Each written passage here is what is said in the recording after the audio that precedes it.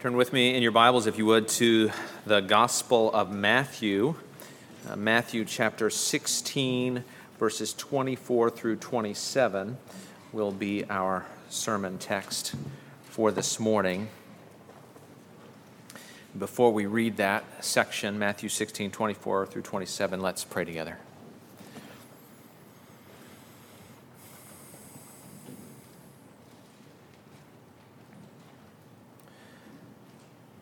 Our Father, we are here not to hear me, but to hear you. We're here to hear your voice.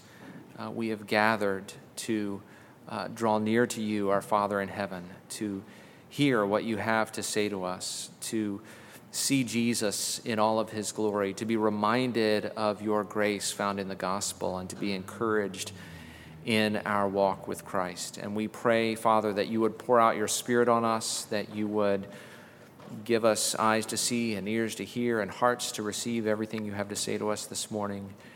We pray that you would give us humility as we listen and give us boldness as we go out from here, remembering the gospel and living in light of it. Again, pour out your Spirit on us to those ends, we pray in Jesus' name. Amen. Matthew 16, beginning with verse 24. Then Jesus told his disciples, "If anyone would come after me, let him deny himself and take up his cross and follow me. For whoever would save his life will lose it, but whoever loses his life for my sake will find it. For what will it profit a man if he gains the whole world and forfeits his soul? Or what shall a man give in return for his soul? For the Son of Man is going to come with his angels in the glory of his Father, and then he will repay each person according to what he has done."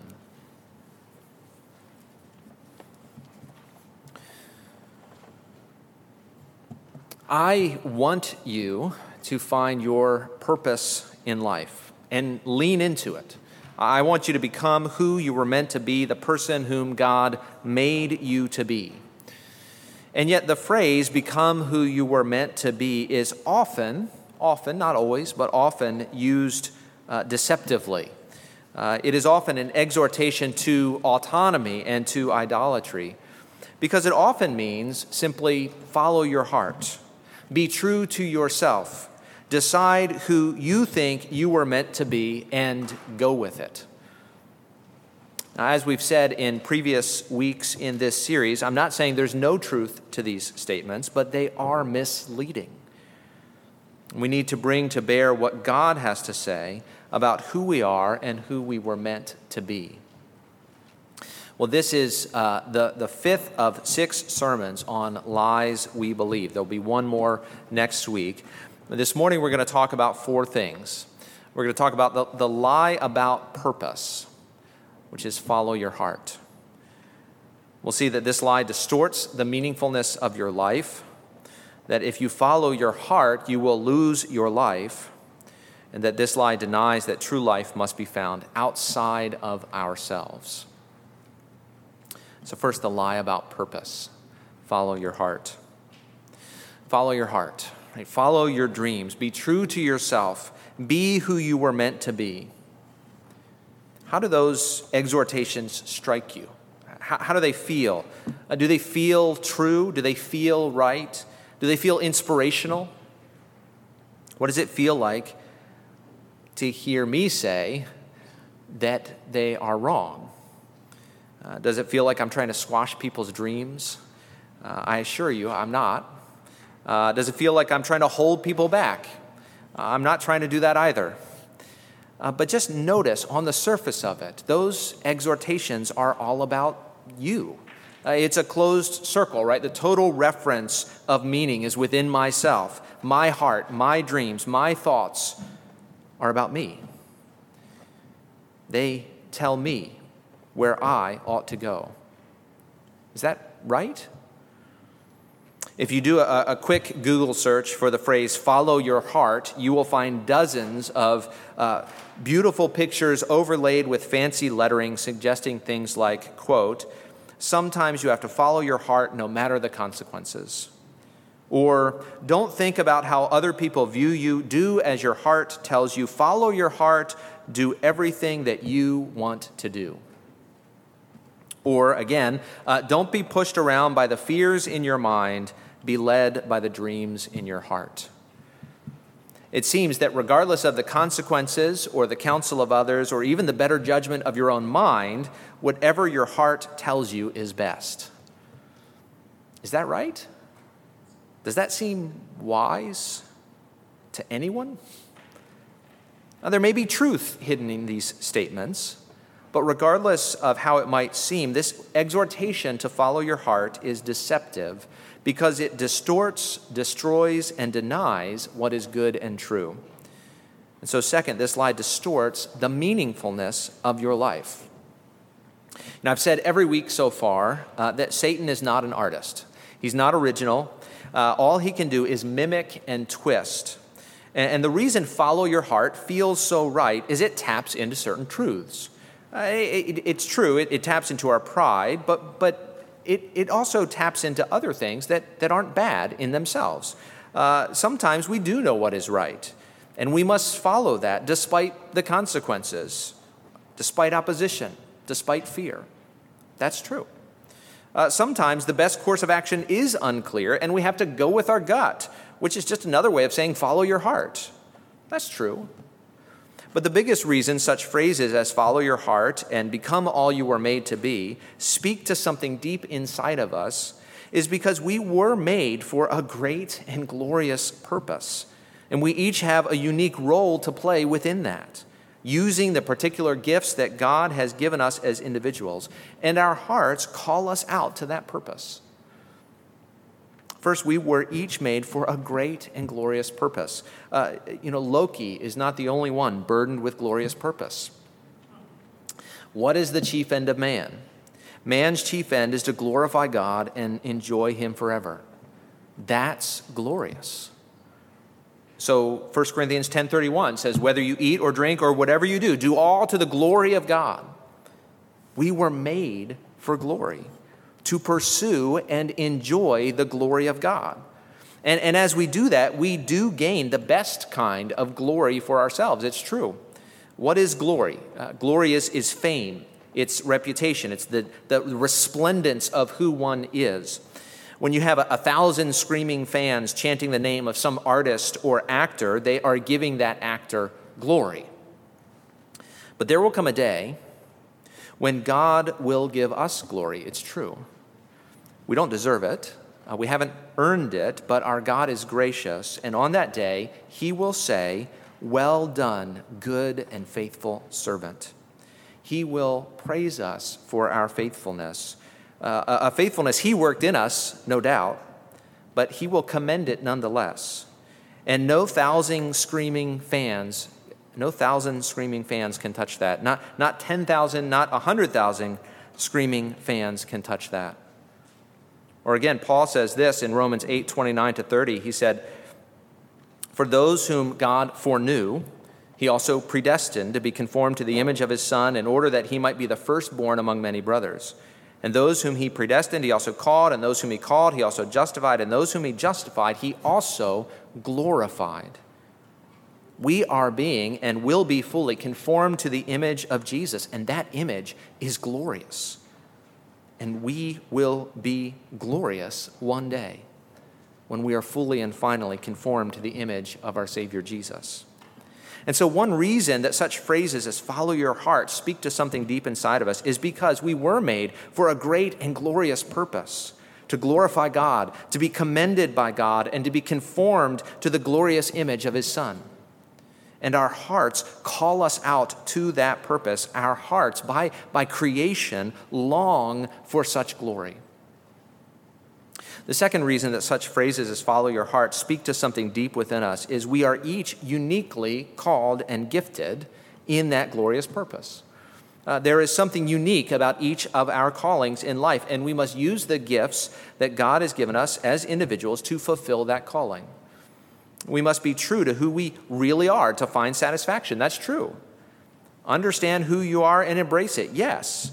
But who are you, really? You're a creature created in the image of God. Be true to that. You are fallen and broken by sin. We need to be honest about that. If you belong to Christ, you are in Christ. You are a new creation in Christ, a new creature. Be true to that. Only then can you begin to think about how God has made you unique. But we do need to think about it. We must use the gifts that God has given us as individuals. God has made each of us unique, gifted us in different ways, and we must use those gifts. So there's a sense in which you might call that self-actualization. Okay, that's fine. But as we will see, it is a self-actualization oriented toward others, not toward self. It is a giving of self for the good of the other.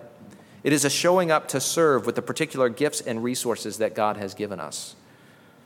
And so the reason I think that such phrases as follow your heart and become all you were made to be speak to something deep inside of us is because we were made for this great and glorious purpose, and we each have a unique role to play in that, using the particular gifts that God has given us as individuals, and our hearts call us out to that purpose. If by be who you were meant to be, you mean pursue the glory of God and use your gifts to serve Jesus with all your strength, then by all means, be who you were meant to be.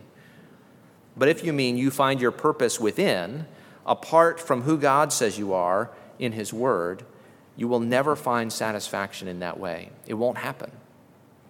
In fact, if you follow your heart, you will lose yourself, which is the next point. This brings us to the destructive nature of this lie and to the negative side of what Jesus says in this passage. Let me read again verses 24 through 26.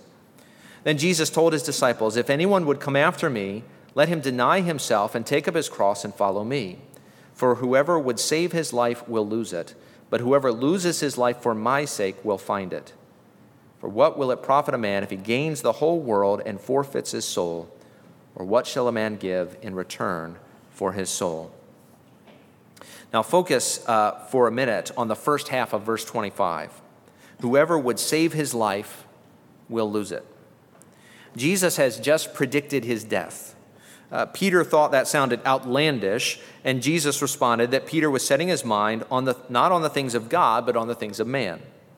Peter is focused on this life, his life. Jesus expands on save his life in verse 26 with gains the whole world. To save your life is to seek to gain the world. To save your life is to focus on the things of this life. My comfort, my finances, my family and friends, my happiness, my accomplishments, my agenda. To save your life is to think, these things are mine and I'm not going to let them go. It's essentially to make a value judgment, to say that these things are what is most important in life. My purpose is to then gather and maintain these things to save my life. But in saying so, you lose your life. You lose yourself, you lose your community, you lose your God. First, if you try to save your life, you will lose yourself. See, this lie, follow your heart, focus on yourself, save your life, focuses on me, which is exactly what you were not made to do. And so to focus on self is to lose yourself, pure and simple. If you were made for someone other than yourself, and you try to be who you were made to be by asking, who do I want to be, or what do I want to be, or what will make me happy, you will fail to be who you were made to be. Right? By striving to save your life, you lose it. By focusing on yourself, you miss that for which you were created, of being created to love others.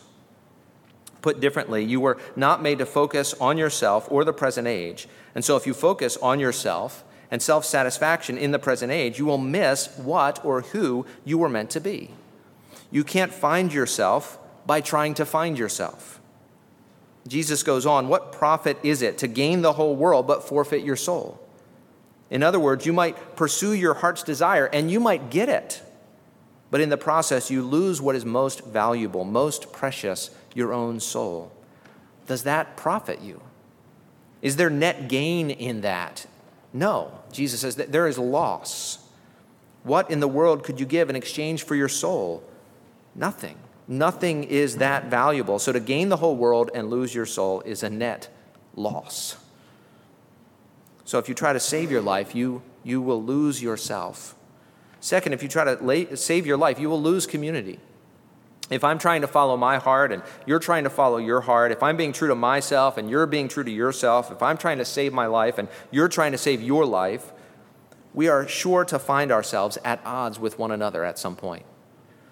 If life is about saving and amassing and building and gaining and being known and being loved and being seen, those are all limited commodities. If I'm trying to save my life, we are adversaries.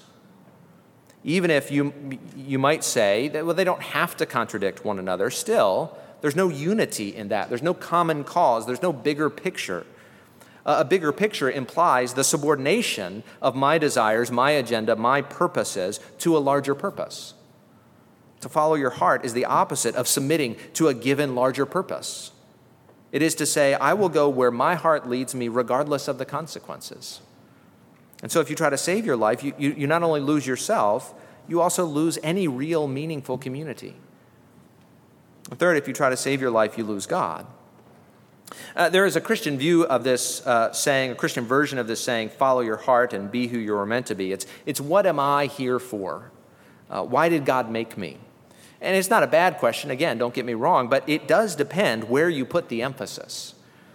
If I think my purpose is all about me, my wants, my desires, my dreams, this lie leads me to see God as the one who empowers me on my mission rather than drawing me into his.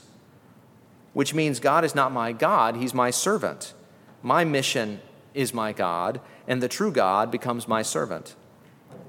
But Jesus said no one can serve two masters. If you serve yourself, your heart, your purposes, you're not serving God. God is not your God, but he will not be your slave.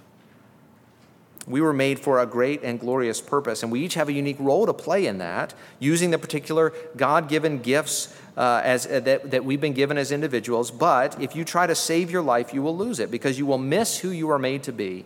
You will set yourself at odds with others, and you will relegate God to serving you in your cause, and so lose God and the grand purpose for which he made you at the same time. And so this lie, it distorts reality. It destroys yourself. And finally, this lie denies that true life must be found outside of ourselves. If you seek to follow your heart or be true to yourself or be who you were meant to be, which today means be who you want to be, you are seeking to find your life, your purpose within yourself. It makes sense in a way that my life or my purpose, my heart that my life would be found and my purpose would be found in my heart. But Jesus says, if you would save your life, you will lose it. That real life is not found in your life. It must be found outside of it. You must deny yourself to become yourself by making the choice for Jesus' sake to love as Jesus loved. You must deny yourself to become yourself by making the choice for Jesus' sake to love as Jesus loved. First, you deny yourself to become yourself. Jesus says in verses 24 and 25, if anyone would come after me, let him deny himself and take up his cross and follow me. For whoever would save his life will lose it, but whoever loses his life will find it. Whoever loses himself by denying himself, taking up his cross and following Jesus, whoever loses his life for Jesus' sake will find it. You must deny yourself to become yourself. How can that be? Well, you must give up the things you love to find true satisfaction. You must give up your agenda to find true purpose. You must deny yourself in service of others to be all that you were meant to be. Why is that? Why does that work? Because you were not made to focus on yourself or on this present age. And so if you focus on yourself and self-satisfaction in the present age, you will miss who you were meant to be. If you seek to secure your life, you may secure your life in this present fleeting age, but you will miss out on the life that God has for his children. In order to be who you were meant to be, you must deny yourself, take up your cross, and follow Jesus. And of course, it must be this way. I mean, think about it. Look at who you are following. Who would Jesus be if he did not deny himself, if he did not take up his cross and follow the path to the crucifixion? He would not be the Jesus we know. He would not be the Jesus that we worship. Jesus, the incarnate Christ, became himself by denying himself, by laying aside his desire for life, for happiness, for comfort, for control, for glory, for ease, and even for communion with the Father. He laid it all aside and went to the cross. Or put differently, he fulfilled his purpose by denying himself and dying on the cross. In one sense, of course, that is totally unique to Jesus. Only he came into the world to die for sin.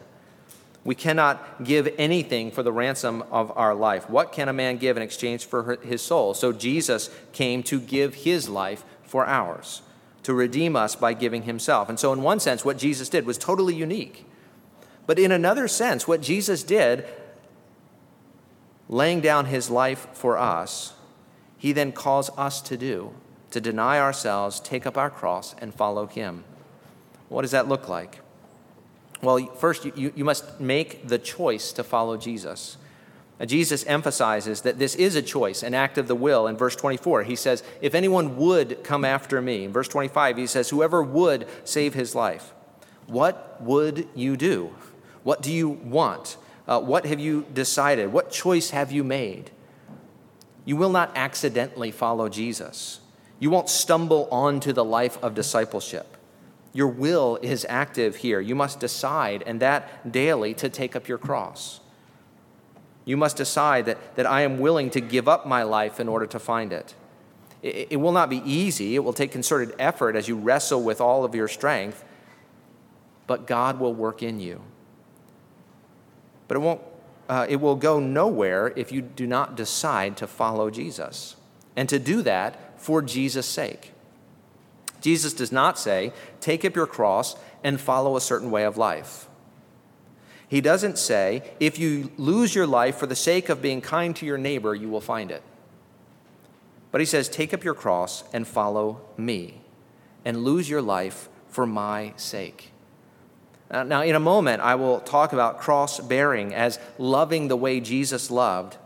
But Christianity is not first and foremost about love of neighbor. I hate moralism. I don't hate morality. Christianity has a beautiful morality. Understanding love of neighbor is beautiful. But there are a lot of people who are nice to their neighbors who are nicely going to hell because they don't understand what Christianity is all about. They go to church. They're kind to those around them, but they are on their way to eternal damnation. Again, Jesus did not say, take up your cross and follow a certain way of life. He did not say, if you lose your life for the sake of being kind to your neighbor, you will find it. But take up your cross and follow me, and lose your life for my sake. Jesus calls us to radically follow him. Now that will lead to a way of life, but we must not skip this. Christianity is not just a way of life. It's not just a morality. It's not just a lifestyle change. And if that is the way we view Christianity, as I'm going to live a different way of life to be a Christian, then we are missing Christianity and the gospel. We are simply choosing a nicer path to hell. That is what the change of life is. I'm on my way to hell one way, and then I'm on my way to hell a different but nicer, kinder, gentler way. You know, I am afraid that I will preach and people won't hear Jesus, that they won't see Jesus, that they won't follow Jesus, that they will change their life, right? Something here, something there, a little kinder here, a little less selfish there, a little more patient here, but they won't be following Jesus. And if that happens, right, all of my work will be in vain. Paul says, my work will be burned up with fire. I will still be saved by grace, but my work will burn if people do not follow Jesus as a result of my preaching. What does it mean to deny ourselves and take up our cross? It means we do what we do, not for ourselves, not to make ourselves better people, not to be seen by others as a great spiritual person, but for Jesus' sake, because my life is no longer about me, but about him. You must deny yourself to become yourself by making the choice for Jesus' sake, finally, to love as Jesus loved. Jesus said, deny yourself, take up your cross, and follow me. Now, sometimes we think of self-denial in the abstract. It's self-destruction. It's self-denial for the sake of self-denial. It's asceticism. It's living a frugal life for the sake of frugality. It's living a disciplined life for the sake of discipline. But that is not what Jesus calls us to, because that is not how Jesus lived. Jesus did not deny himself for the sake of denying himself. He did not take up his cross for the sake of taking up his cross. Self-denial, period, is not a virtue in the Christian life. Jesus denied himself to take up his cross to bear our sins. He gave of himself for our good. He laid down his life for us. And when he calls us to deny ourselves, to take up our cross and follow him, it is to follow him into a life of love. Again, it is not self-denial, period, but self-denial as self-sacrifice that we imitate. As we give of ourselves for the sake of others, we follow Jesus and become who we were meant to be, people reflecting his image to the world. If you want to become who you were meant to be, look at the needs of the world around you, figure out what you have to meet those needs, and then give it. Give of yourself for the good of others. Give sacrificially, give lavishly, but give of yourself for the good of those around you. Sometimes people talk about cross-bearing as enduring unwanted suffering in this life. And there is a sense in which any unwanted suffering of the believer in this age is a suffering with Christ, in our union with Christ. So as we endure the brokenness of the present in the hope of the resurrection to come, we suffer with Christ. Fine, that's fair, that's true. But when Jesus bore the cross, he took it willingly for our sake. To live a cruciform life is not just to endure hardship, but to embrace the hardship of others, to give of yourself for the other's good. This is who you were meant to be. This is who God made you to be. Whatever your gifts, whatever your talents, whatever your opportunities, whatever your resources, you were made to deny yourself, take up your cross, and follow Jesus by giving of yourself, by giving of those resources, by giving of those gifts and talents for the good of others, for Jesus' name's sake. Do you want to be who you were meant to be? Don't believe the lie that you can be who you were meant to be by simply following the desires of your heart. We were made for a great and glorious purpose, and we each have a unique role to play in that, using the particular gifts that God has given us as individuals. And maybe our heart will lead us in that way, maybe it won't. But if you try to save your life, you will lose it, because you will miss who you were made to be. Rather, you must deny yourself to become yourself by making the choice for Jesus' sake to love as Jesus loved. Let's pray. Our Father, we thank you for Jesus, the one who sacrificed himself for us, the one who gave his life for our sins, that we might be reconciled to you. Father, the call to take up our cross and follow Jesus is scary. We pray that you would give us wisdom, that you would guide us by your Spirit, that you would help us as we seek to take up our cross and follow Jesus. It's in Jesus' name we pray. Amen.